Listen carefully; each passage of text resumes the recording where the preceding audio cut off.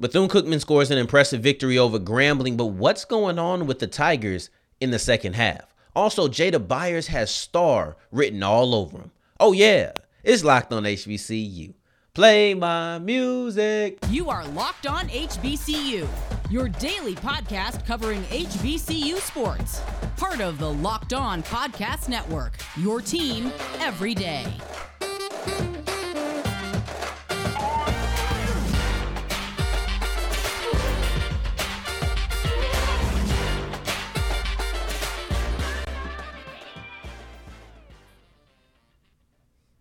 What's going on, family? Welcome back to another episode of the Locked on HBCU podcast, your number one daily one-stop shop for everything HBCU athletics, Monday through Friday, part of the Locked On Podcast Network, your team every day. And I, of course, am Darian Gray, a.k.a. the Mouth of the South, Texas Southern alum and former TSU Herald Sports editor. Thank you for going on this journey with me, making Locked on HBCU your first listen of the day every single day. And remember, just because the mic cuts off does not mean that it's time to turn your journey off. It means that it's time to follow me on Twitter at South Exclusives. You can see it right there on the bottom lower third if you're on YouTube. If not, at South Exclusives. Do not forget the S on the end. And today's episode is brought to you by Upside. Download the free Upside app and use the promo code LOCKED to get $5 or more cash back on your first purchase of $10 or more. And I feel like Bethune-Cookman pulled off a pretty impressive victory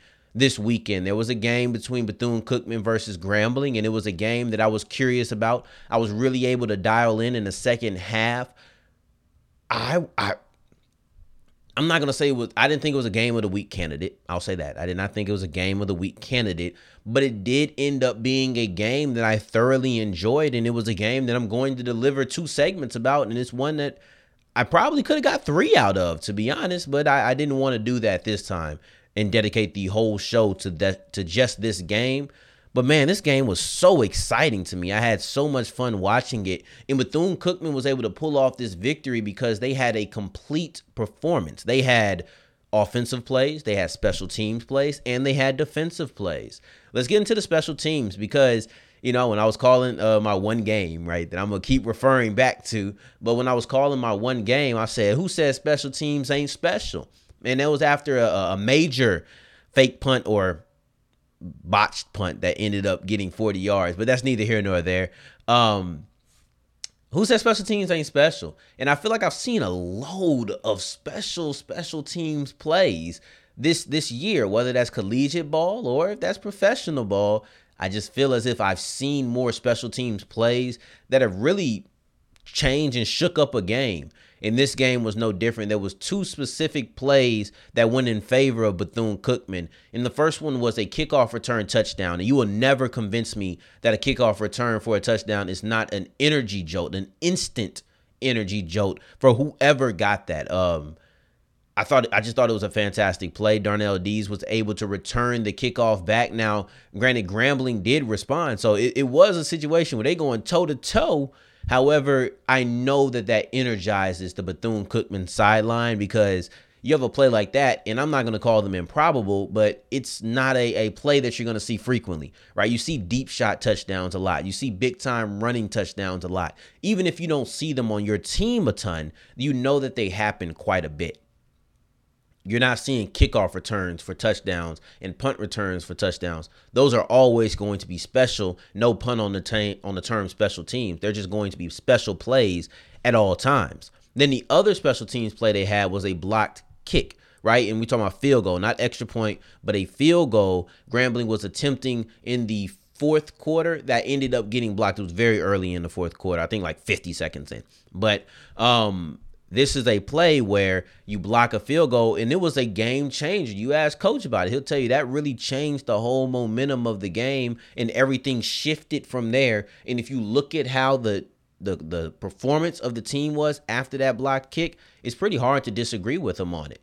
But then you look at defensively, and they really hunkered down in a game where it looked like it was preparing to be a shootout. Each team goes 17 points up, right? Basically, they score on their first couple of drives with Bethune-Cookman. If you want to count that kick return as a drive, he scores on that as well. Well, now you got 3 scores in your first 3 drives. It's 17-17. It's looking like, man, we about to have an old Western in here. But no, the defense really hunkered down, really on both sides after that. But specifically for Bethune-Cookman, they didn't allow another point the rest of the game. Not a field goal, not a touchdown. The only time that Grambling scored, and that was to take it from 17-19, was a safety. And clearly, that is not the fault of the quarterback, or of the defense, because they didn't allow that score. They weren't on the field for that. They didn't surrender another point after that, and that's early in the second half. But you really look at the early in the second quarter that they stopped allowing points. But you really look at the second half of Grambling, and that's when you start seeing some impressive plays by the Bethune-Cookman defense. But I won't get too far on that because we are going to talk about that in the second segment. But overall, Darnell Dees did have another touchdown, and it was a pick 6. So you're looking at a player who was the leading scorer for the Bethune-Cookman Wildcats. However, he was a defensive player. He had 2 touchdowns on the day. It's very rare that you see that. So let's give him the heavyweight belt, that old-fashioned gold WWE heavyweight belt. That's what we're going to go ahead and deliver to Darnell Dees because he deserves it. That was that was terrible. Let's skip by that. But the reason I felt this game was it wasn't that bad in hindsight. I don't know. Anyway, let's see. Let me know what y'all think in the comments. Go ahead and give me a grade for that. D's deserved it. 1 out of 10. What we grading that? But anyway, the reason this game was impressive is because both teams kind of came in with some expectations, so to speak, except in completely different formats. For Grambling, there was external expectations. And I don't mean coming into this week. I mean coming into this season. Hugh Jackson is there. I feel like they were a dark horse candidate to win the SWAC West. I said it. I'm not really ready to jump ship just yet. Not just yet. But overall, I think there was an idea that Grambling was going to be a team that's in the mix. I don't know if you could say the same about Bethune-Cookman because they didn't have a strong year last year, and they didn't have that big-time head coach that comes in that kind of gives a spark a bit or gives a spark in the public opinion. But with their expectations, they're all internal, and I think that this is the type of game they wanted to play. They said they played Grambling football on the other side, but we played Bethune-Cookman football on this side, and it was able to come out victorious. I think I paraphrased that a bit. But you're looking at Jalen Jones, Kamari Averett, and then also Quayshawn Bird. Those are the 3 players who really showed out in today's game versus Grambling that made you feel like, okay, this is an offense that could finally get it chugging. You look at Jalen Jones, this is the first game that he started from start to finish. It's the first game that he played that full duration of the game this season, and it was the first conference game. So that has to give him some sort of confidence, I would assume. And also, he mentioned it after the game. He said, man, the view from where he was sitting is way different after a win. Sounds like a man whose confidence is rising. I don't know what the play is going to be, but I can say that I think that confidence does help you play better at the quarterback position. And it seems like after the first victory of the year for them, they do have a little bit more confidence from their starting quarterback. Now let's get to the guy, Kamari Averett. I have been waiting. Kamari Averett, hello. Nice to see you again. This is the player who Bethune-Cookman honestly should be trying to get more involved like this, if not even more, on a weekly basis. The fact that he was averaging 1 catch and half a yard throughout the first 2 weeks of the season is unacceptable. This game, he comes in as 5 catches, 65 yards, and a touchdown. You're looking at a 16-point performance if we're talking about fantasy, or 17-point performance, right? So this is a good game. This is what you want out of Kamari Averett, and he showed what he was capable of. Kamari Averett in this game for the first time this season, likely because he finally got the targets to be able to showcase this, looked like the all-American tight end that we know he is. He had a pass where he came across the middle, reached behind himself, and caught it with one hand. Nice snag. And then he also had a play that I kind of call like a double touchdown, because I felt as if he caught the ball in the end zone. He came forward, and then he ended up using his force to get back into the end zone. And now you look at it, Well, 2 times, or that second effort, I should say, is what made this play even more impressive. And then you look at Quayshawn Bird, he had 162 yards on the ground. We're looking at a 3-headed monster. If your quarterback can keep it going, he can be efficient, and he cannot turn the ball over, which is what he did today. And then Kamari Averett is given the ball and given the opportunities to show why we know his name and expect him to be one of the better tight ends coming out of the FCS level this year. And then Quayshawn Bird is dropping, it doesn't have to be 160, but just 100 yards. Bethune Cookman is coming for a much higher spot in the final rankings than they did this or last year. I'll say that for sure. But going forward, we're going to talk about the other side of this, and that's Grambling. What's going wrong with Grambling? Grambling just is struggling to score in the second half. We got to break this down, because this is something that if they want to be one of the better teams in the conference, they are going to have to fix that. But before I tell you about it, let me get into the Upside app. And boy, when I tell you I love this thing, I can still remember the first time that I had that I actually used the Upside app. I was driving around the corner. I was like, man, I got to get myself some gas. And it can be a little stressful going to the pump, knowing you about to have to drop a car note just to fill up your car. But the Upside app takes away some of that stress. They take away the feeling as if, oh man, I have to get gas and it's going to tear my pockets up. No, the Upside app allows you to get at least $5, if not more, cash back on your first purchase of $10. All you have to do is download the app. It's free. You go to the app, you select where you want to purchase at, you buy, use your card, it goes right back on it. It's really that simple. It's a very easy process when talking about the Upside app. I absolutely love it, and it makes my trips to the gas station significantly less stressful.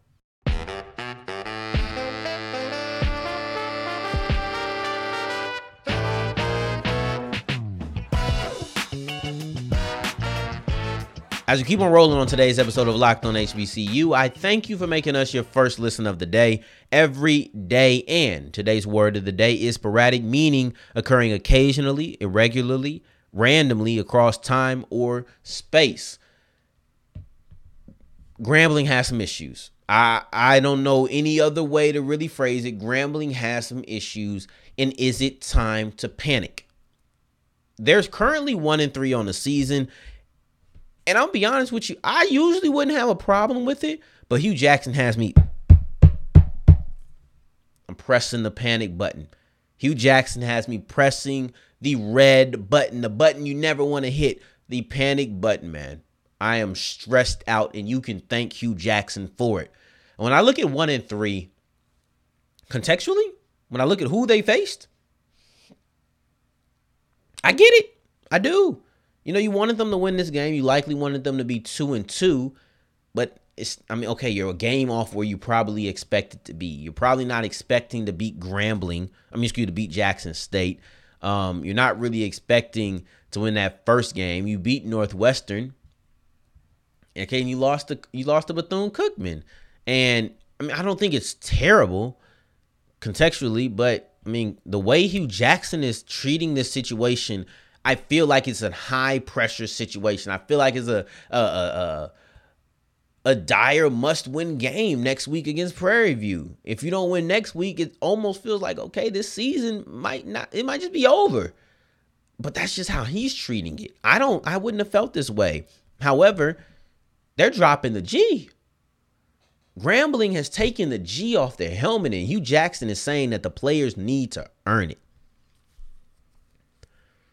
This is a major move, a very subtle move that some might even feel like I'm overreacting about because it's so subtle. But this is major. Coming from where I come from, right? I'm Texas. I'm right there in Texas, family Louisiana. Grambling, that G is iconic, right? So I'm in SWAC country. This is an iconic logo to me. This is a big deal for them to drop that G and everything that in my mind it represents. It tells you how disappointed that Hugh is with his team. And because of that, it does have me panicking. They did it after last week against against Jackson State. Well, if you dropped the G against Jackson State, there was nothing that made you want to put it back on your helmet today. They did it for motivational purposes, and it just doesn't seem like they're motivated anymore, because the same problem, it didn't look the same way, but the same problem you had against Jackson State is what you had against Bethune-Cookman, and that's offensive inefficiency in the second half. It's very simple. For some reason, there is no momentum in the second half of the Grambling offense, and it's been that way every single game this year. Let's look at it. Game 1, 3 points in the second half.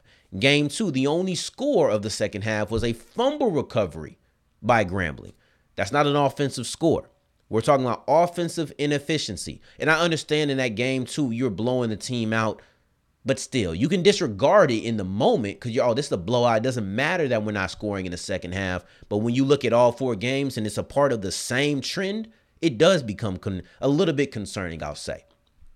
Game 3, there's 7 points in the second half real late. And that's the one game where the defense really gave it up too.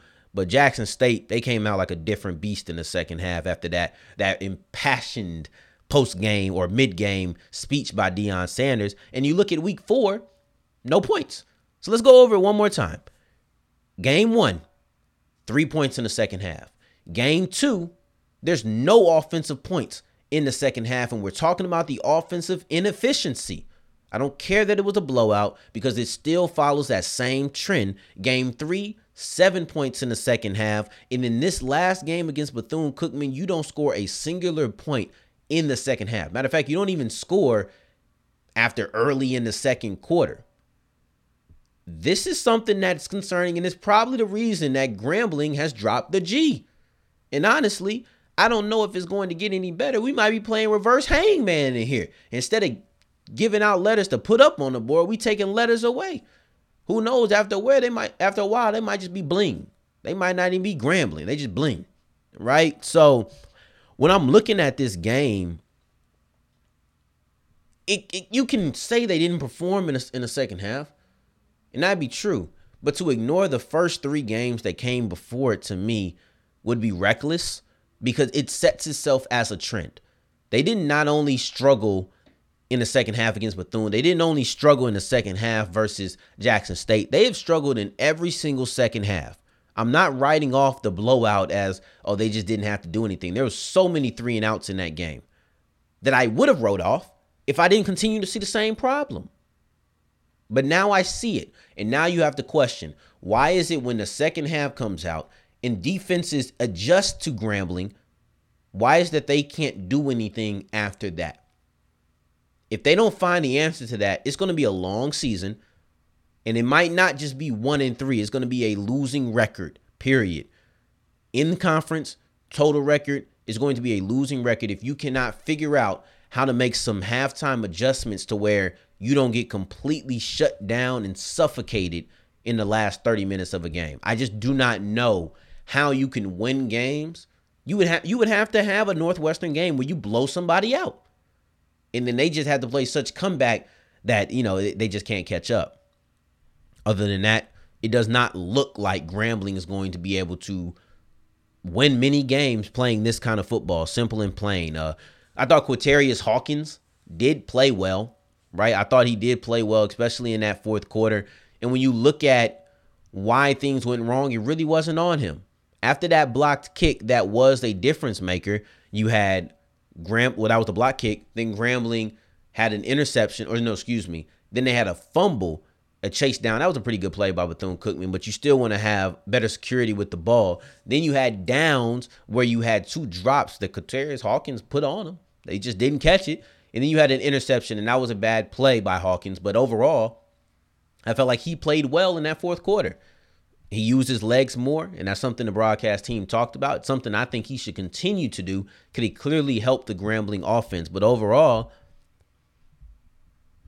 you need better efficiency out of your offense in the second half. And if they don't get it, it doesn't matter how good Hawkins looks. They're probably not going to win too many games. And going forward, we're going to be talking about Jada Byers again because he's had yet another major game and another major game, right? So we're going to talk about that and exactly what I mean and why it's so important to me as we continue with Locked On HBCU.